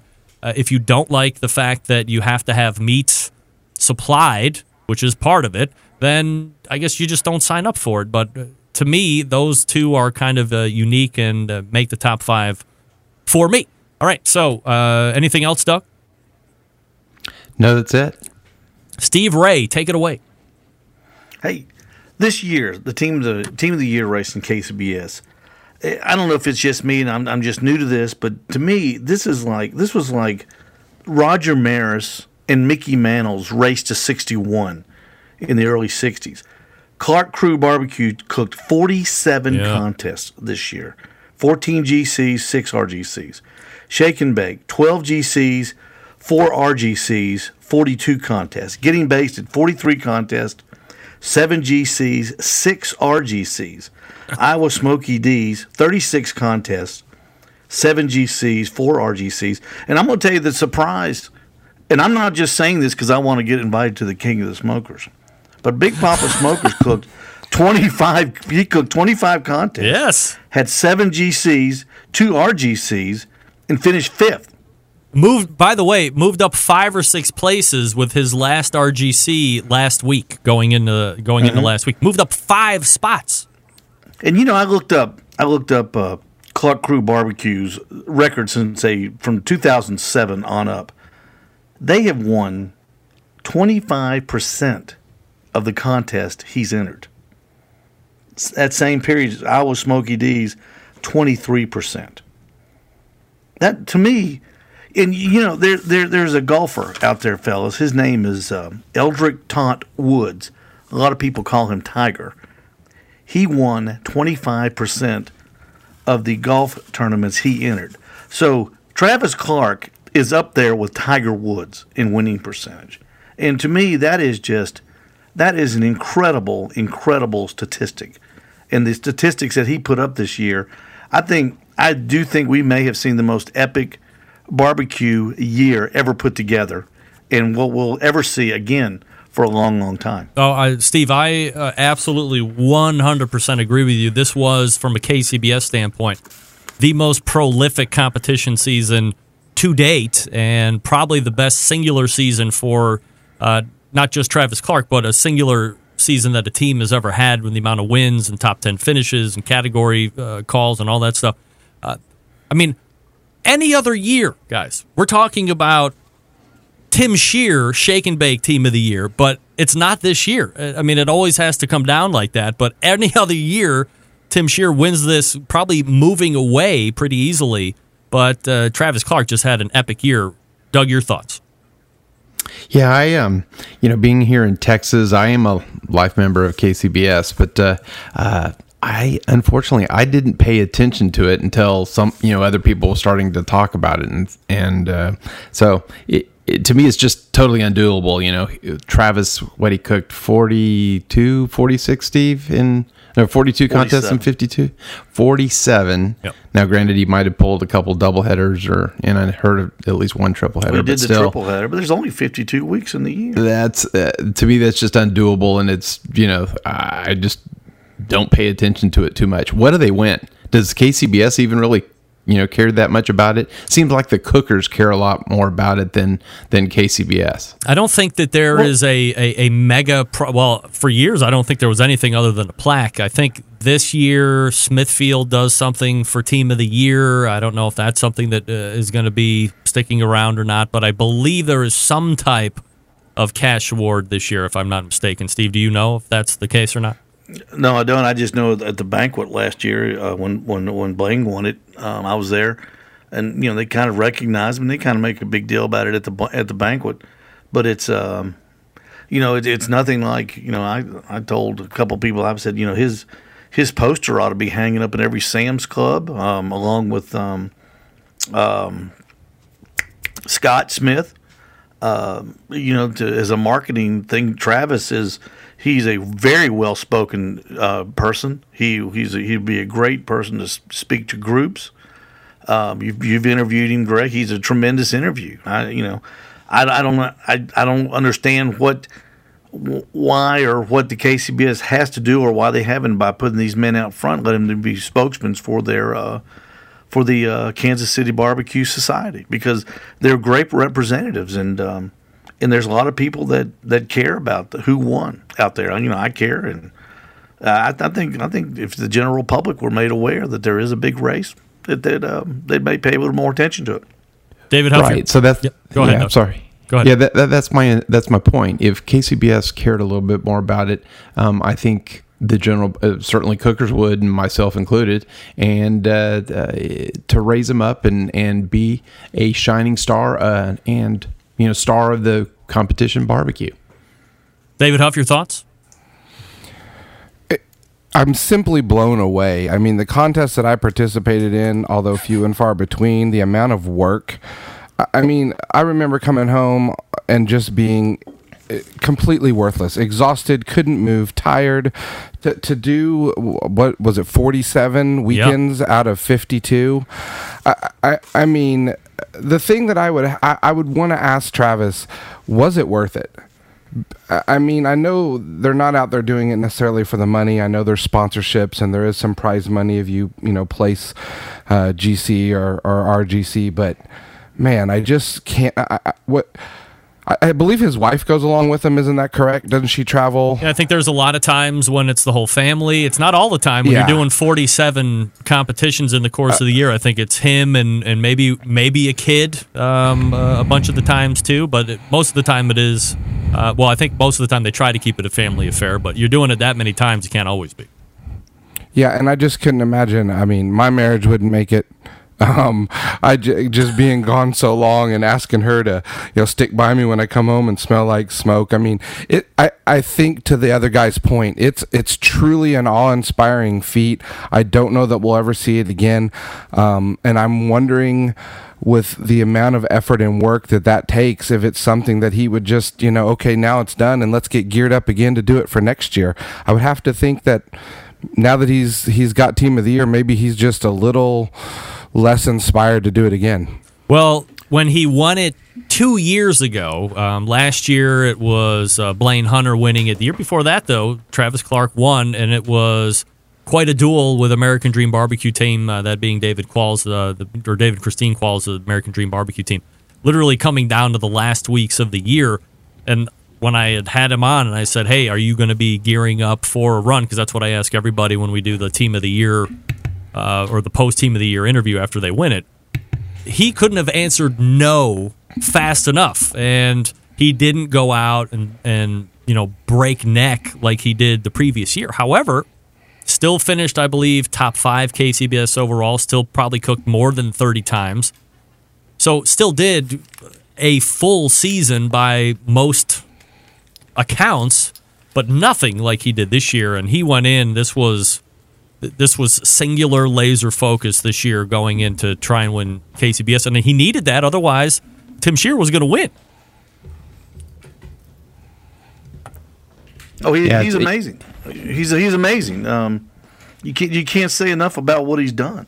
Apparently he's going to go into the restaurant business, so that's going to take him out of the equation. But can anybody step up? And what's amazing is, he only won by a point. He only beat Shake and Bake by a point. Right. Now I don't know if that was because he got to the maximum amount of points first. If you get like a bonus point for that and you can't be caught, I don't know exactly how that works. But like you said, take away Clark, Shake and Bake's year was incredible. Getting basted, 43 contest. Mm-hmm. And David, I agree with you. When I get home from a contest, I'm whipped. I can't imagine doing 47 of them. All right, this is the embedded correspondence segment, by the way, if you didn't know. It's very fast-paced, and it's something that everybody is continuing to love. We'll get back with David Huff's take here in just a second. Boys, I'm going to do some business. You settle down there. Oh, we should also talk about... Oh, all right. Okay, I can fix that. David, I see your thing. I can fix that.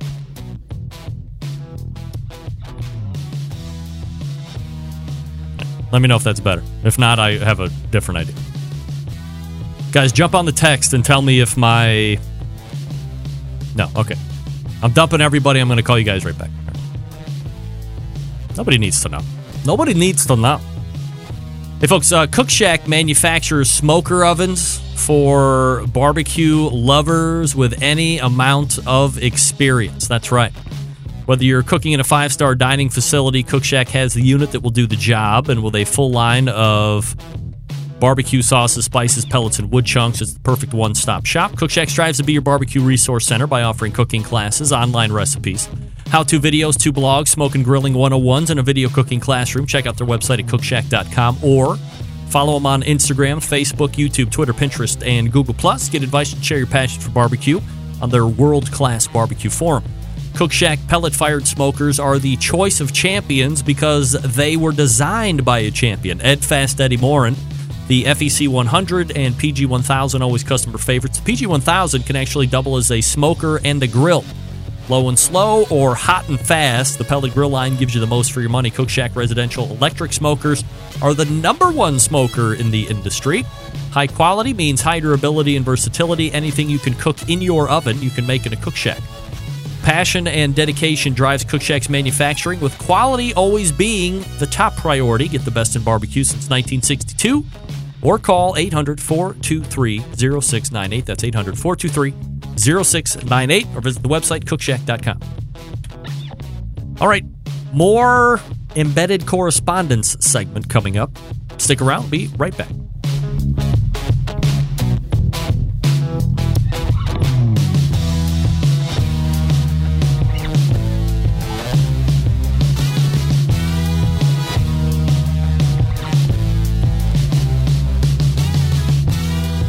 Continuing to produce incredibly mediocre content in an exceptionally professional way. You're listening and watching the Barbecue Central Show. Once again, here's your host, Greg Rempe. As I mentioned in the first hour, champion pitmasters are winning with Smithfield, and you can too. Commit to cooking with Smithfield this 2018 barbecue season, and you'll receive smoke and swag just for participating. Few requirements. Pay a small shipping fee of 25 bones. Become a member of a sports major sanctioning body as well.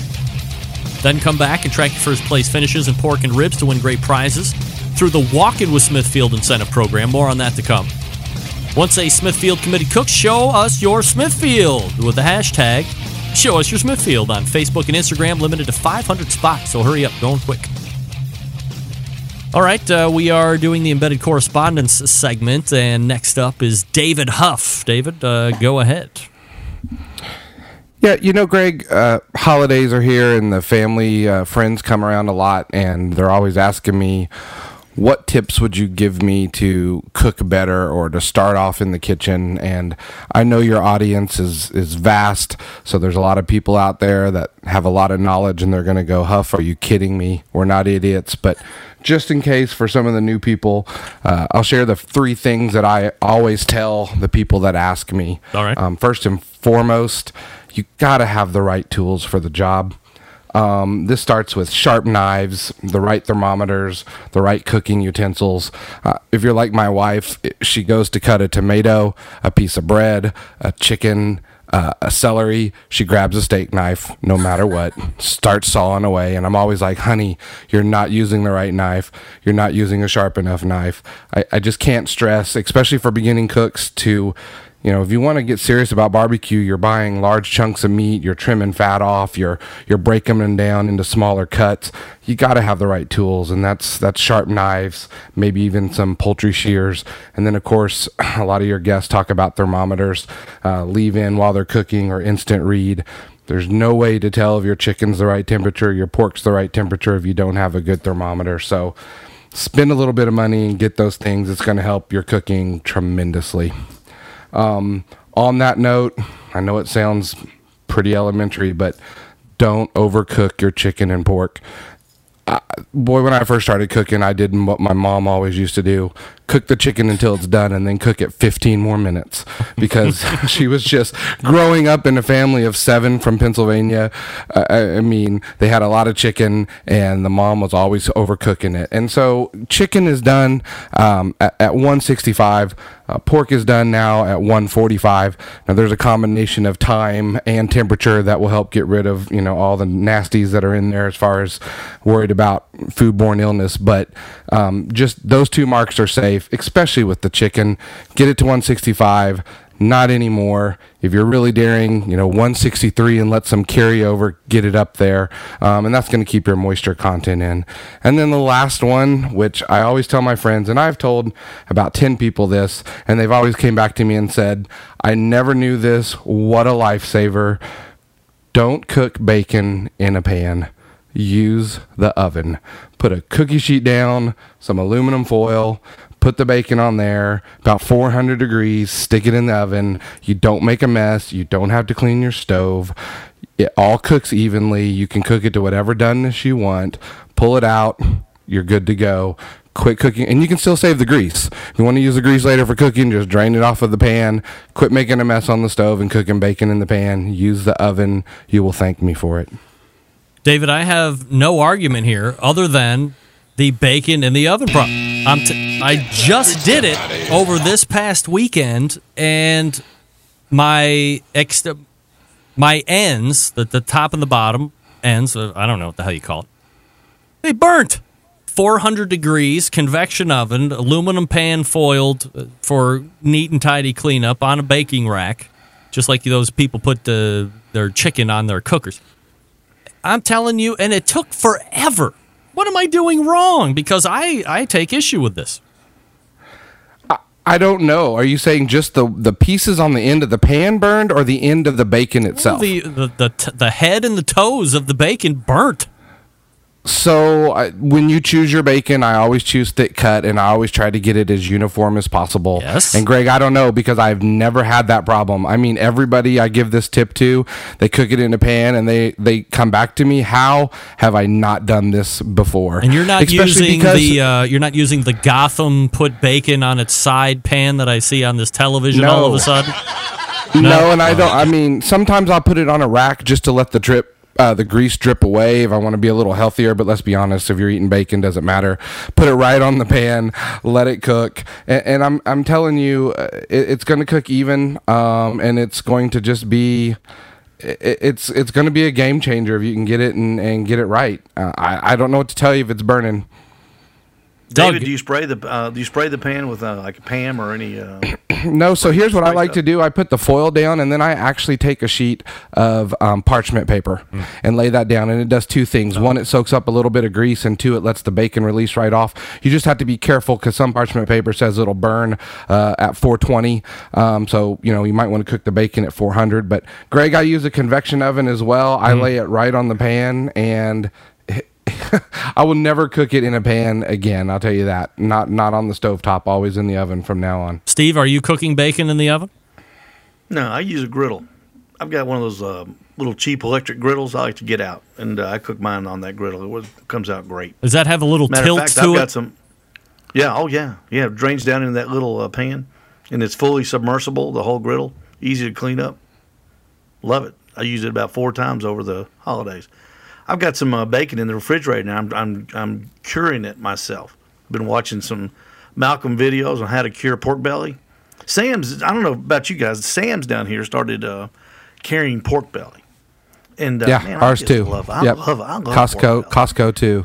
Yeah, and man, I made some pork belly buttons about 3 times this week over the holidays, and I've got it in the refrigerator now, curing with some salt and pepper and brown sugar, and I can't wait to get it on the griddle, man. Hey, Steve, are those also known as pork belly burn ends? Is that what you're talking about? No. I call mine pork belly buttons. Yeah, I was just checking. Or swine, or what was it, Greg? Swine cubes. Swine cubes. Thank you. Swine cubes, because we don't want Dr. Barbecue to be texting and putting on Twitter bad things about the medical correspondence. Hey, Greg, real quickly, also one more thing about cooking in the oven. You can do 3 or 4 pans of it depending on the size of your oven. I don't know. I can usually only do about 10 strips on the stove if I have a really big pan, unless I want to get multiple pans out. I can do it all in the oven and cook for a large quantity. So if you have your whole family over for brunch, you want to make a lot of bacon, do it in the oven and knock it all out at once. How many pans are you putting in the oven? I can put 4 sheet pans in my oven because you don't need a lot of room. You only need to clear the sheet pan. So 4 sheet pans in the oven and cook it all at once. So like 2 on top, 2 in the middle? Say again? 2 on top, 2 in the middle? I have 4 separate racks, so I just put 1 on each rack. Oh, don't you have a problem with like one being down at the bottom cooking faster than the top or whatever? Do you have to jockey them around, I guess is the better question? No, I do the convection so that air flows evenly across them all. All right. Doug, are you cooking bacon in the oven? No, I found it's just not as good, but that's just me. So I'd rather cook it in a cast iron pan all day long unless I'm, cooking for like 20 people. It sounds like David is, so with 4 pans. Well, I have a house full of women that really love bacon. My oldest might be addicted to bacon because she can eat pounds by herself. So I want to cook the maximum amount possible. The stove isn't nearly as efficient to get a maximum out. And I tried the stove this weekend. Plus, every once in a while on YouTube, I watch Epic Mealtime. I don't know if you guys have any idea who they are, but they are huge makers of bacon in the oven. And I was inspired off of a memory, and I said, I'm going to do it. And here I got my tips all burnt, and the middle really wasn't that good, and it took like an hour. I was very depressed leading into a Christmas weekend, to say the least. And it was, Greg, good quality, thick bacon. Do you cut one end of the bacon off before you cook it? I always cook. There's always a real fatty end of the bacon. I always cut that part off before I put it in the oven. No, I sure don't. It shortens it up, but I put it on the stove. Right? This was real good cherry wood smoked bacon from Smithfield. It was thick cut, very even. I gauged everything because I didn't want to screw it up because I paid a lot for that bacon. And man, I'm telling you, a good 1/4 inch from the top and the bottom were just black. I had to snap them off and throw them out. And then the guts were just kind of okay. And again, it took incredibly long. So I really want to master this. But there's no other tips, David? You know what, Greg? What I'll do next time I do it is I'll take a picture of the bacon that I'm starting with and how I lay it out on the sheet pan in the oven and show you the final product. The only other tip I would be is you can actually put the bacon in the cold oven and turn it on, because as it's heating up and getting to temperature, that'll speed up the process and that'll help render more fat out of the bacon. All right, it's kind of like so you boiling can put it eggs. in a cold oven. Yes, absolutely. Start with a cold pan of water. Same thing. Start with the cold oven. Put the bacon in there. Turn it on. While it's preheating, it's going to render a lot more of that fat out. I can't believe we are ending this segment talking about me cooking bacon poorly. It's kind of embarrassing, if I'm going to be honest. Greg eliminated that cooking rack. I wonder if the secret is the parchment paper. No, I think it's eliminate that cooking rack. Yeah, you got to eliminate that cooking rack because it's got. When you're cooking it in the pan, you've got a lot of grease anyway, and even when you cook it in the oven, you've got a lot of grease. So you're eliminating some of the even cooking by putting it on that cooking rack. All right, I'm going to take that cooking rack out, and it's going to be absolutely dynamite. All right, here's my hot take. I want to once again go around the panel, and you guys tell me best Christmas present or holiday present that you got this weekend. David, best present. Oh, man. I would have to say a gift card. Two of them. I know best present as a gift card, but still. One from a new Made in Oklahoma spice store that's got a bunch of new spices to try. And then the other one was from the cigar and whiskey cellar. So those two things will go hand in hand if you ask me.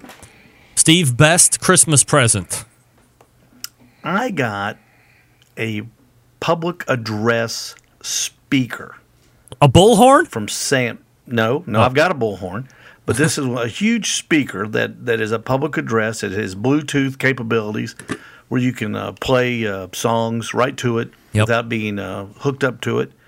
It was really, really cool. And it was the first year I didn't get a $9.95 set of ceramic knives from Big Lots and an apron that said "Dad rules the flame." And that thrilled me more than anything. So can you hook a microphone up to this PA speaker? Mm-hmm. You sure can. Hook a microphone up. Matter of fact, you can hook 3 microphones up to it. It has XLR inputs? Mm-hmm. It sure does. Wow. So what are you going to use that for? It's fantastic.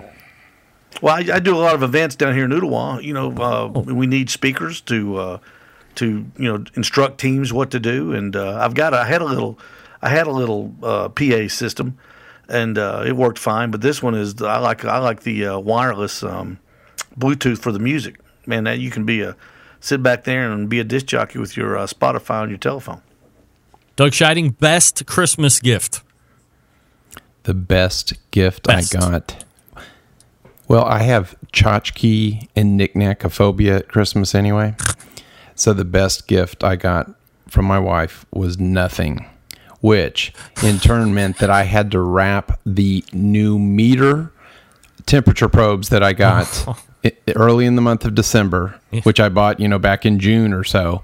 I wrapped those up knowing that she was getting me nothing. And then I opened those on Christmas Day. It was fantastic. Now, did you order them like last February, like in 2016?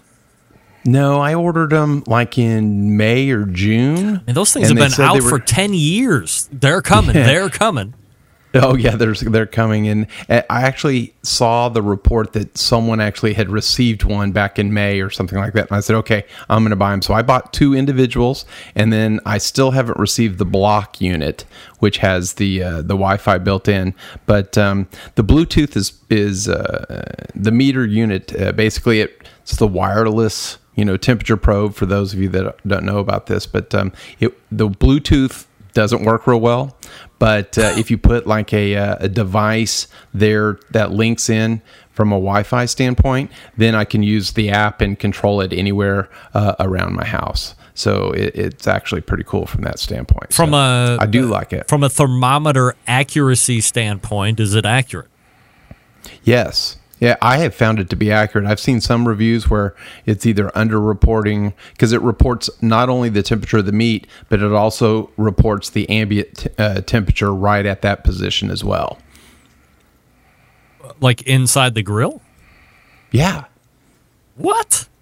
Yeah, so let's say it's 3 inches long. the probe. You put it in. Yeah, right. So you put in 2 inches, and then 1 inch. 1 inch sticks out, and that 1 inch sticking out is measuring the ambient temperature. Really? Yeah. So you reports both temperatures. So I found it to be. Are you trying to stick it through the meat? Well, I mean, if you've got a brisket. No, he's talking about the top end, like, Greg. The top of it sticking out like a turkey thermometer when it pokes out the top. That's measuring the ambient, and then the part that's in the meat is taking the meat temperature. Mm-hmm. Wow, that's high tech. No, it's pretty. It's why pretty cool. Why would you want both? I mean, what's the purpose of having both? Well, if you think you're cooking at 300 degrees, it's not necessarily 300 degrees at the grate. It might be 325 at that part of the pit, or another temperature, or even 275. But I found it's actually a little lower than what you think it is. But and you can set alarms on it, and it's been pretty cool. I like it. What's the cost on that? I saw it on Facebook. I believe they were like $100 or so a piece. No, $80 a piece. Yes, each. God, I can buy a Thermapen for $85. Merry Christmas to me. That's why I wrapped it up. Right. That's right. Yeah. No thanks to you, wife. I know your games. My cool. Well, I got a brand new eardrum and Stapes, titanium Stapes. That was great. And then I think my favorite gift was I got an outdoor patio heater, one of those big like aluminum umbrella things like they have at bars. Mm-hmm. My wife got me one of those. Totally had me snowed, had no idea it was coming. Usually my wife is very pro Christmas, and she's like a kid. Always when the presents are actually in the house, she asks me like weeks in advance, do you want me to give you a present? And I'm like, no, I'll wait until Christmas, just like a normal human. And usually she's force feeding me some of these presents because she's just so happy to give them. But this one was like off site, and she had to go through like somebody else's Amazon account, and it was a whole big situation. And they brought it in yesterday morning, and I was like, as Clark Griswold said, if I would wake up with my head sewn to the carpet, I couldn't be more surprised. That's exactly how I felt. I was like, wow, I can't believe. So have you fired it up yet? No, it's still in the box. Of course, everybody knows how handy I am. Not very handy. So in about 4 or 5 weeks after I get it put together, I'll fire it up and try it out. So is there room on your back porch, though? Oh, I've seen yes. pictures of your porch. Yes. Is there room for it? Plenty of room for that. We're actually going to try. Me and Sheriff Corey are going to get it put together over the weekend and probably press it right into service Christmas Eve or New Year's Eve. We're going to do a big pork butt cook. So we'll give it a try. So that was my favorite Christmas gift. I'd say that'd be pretty big in Cleveland, Ohio. Oh man, I'm telling you, it's a high of 13 degrees today and tomorrow. So not very warm. We're freezing down here, and it was 47. My first competition was 42 degrees and freezing rain, and we put up a tent with 3 walls. And had I not had one of those with some Jack, well, it wasn't Jack, but it was whiskey to keep me warm, it would have been the worst experience of my life. They work very well. You're going to like it. Oh, well, I can't wait. We're talking with Steve Ray, Doug Scheiding, and David Huff, your Oklahoma, Texas, and Tennessee Barbecue Central Show official correspondents. Guys, always appreciate the time. Thanks so much for doing it, and Happy New Year. Happy New Year. See you next year, Greg. Thanks. You got it. There they are. Thank you, Greg. Those guys. Oh, that's the... Where is it? Where? Oh, you got to be kidding me. Where is it? Contestants. Maury Povich. Oh, I just launched right out of the damn thing. All guests on the Barbecue Central Show appear via the Smithfield Hotline. Yummy. There we go. That's it. All right. Folks, let me talk to you quickly about the Pit Barrel Cooker. Look, gang, if you are trying to pull a trigger for the new year pit get, if you will, let me strongly suggest the Pit Barrel Cooker. It's simple and fun, unique, versatile, allows you a ton of consistency, not only consistency, but the capacity on this thing is absolutely ridiculous. The flagship model that you're seeing here in the video can hang 8 racks of ribs. They've also just recently released the Pit Barrel Junior. That can comfortably do 6 racks, no problem. You could probably pack 8 if you want, but don't forget you want some airflow on that. They have a complete line of accessories, from coffee mugs to beer koozies to pit grips, unique removable ash pans, turkey hangers, hinged grill grates, everything you need to complete your Pit Barrel cooking experience, available for sale at pitbarrelcooker.com. Of course, the best part is for $299. Actually, both of them are in that $200 range. Both pit barrels come fully assembled, ready to cook on, and shipped free right to your door. Not only does the cooker ship free, but everything ships free because there's so few returns. The folks at AmazingRibs.com continue to sing the praises of the Pit Barrel Cooker, so here's what I tell you to do. Head on over to pitbarrelcooker.com and see what everybody's talking about. And be sure to check out their full line of how-to videos, shot in high definition. Pick up 1 or 2 for yourself, or pick up a full size and then a junior, and then use the junior for tailgates or smaller cooks, or just to add capacity. Maybe you don't need 2 full size, or maybe you don't want 2 juniors, you want 1 of each. I mean, you're still under $600 when it comes right down to it, and they're ready to cook on, as we always say. Wow, doesn't get any better than that. Head on over to pitbarrelcooker.com, see what everybody's talking about. 502-228-1222, 502-228-1222. Yes, they will talk to you. Real humans. It's probably a good chance you get Noah Glanville or Amber. All right, we'll wrap up the show. Stick around. Be right back.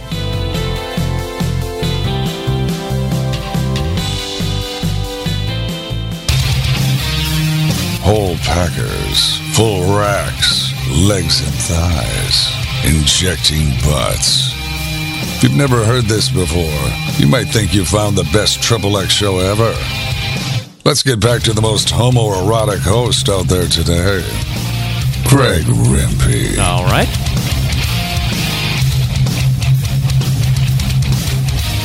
Welcome back. Let me show you. Let's move this to the host. Now, get a Facebook question. We'll pop it up. Here's Dean Simborski, sous vide bacon from Serious Eats. Not on my watch. Get that big stuff out of here. Might have to have Kenji Lopez back on the show, talk about Serious Eats.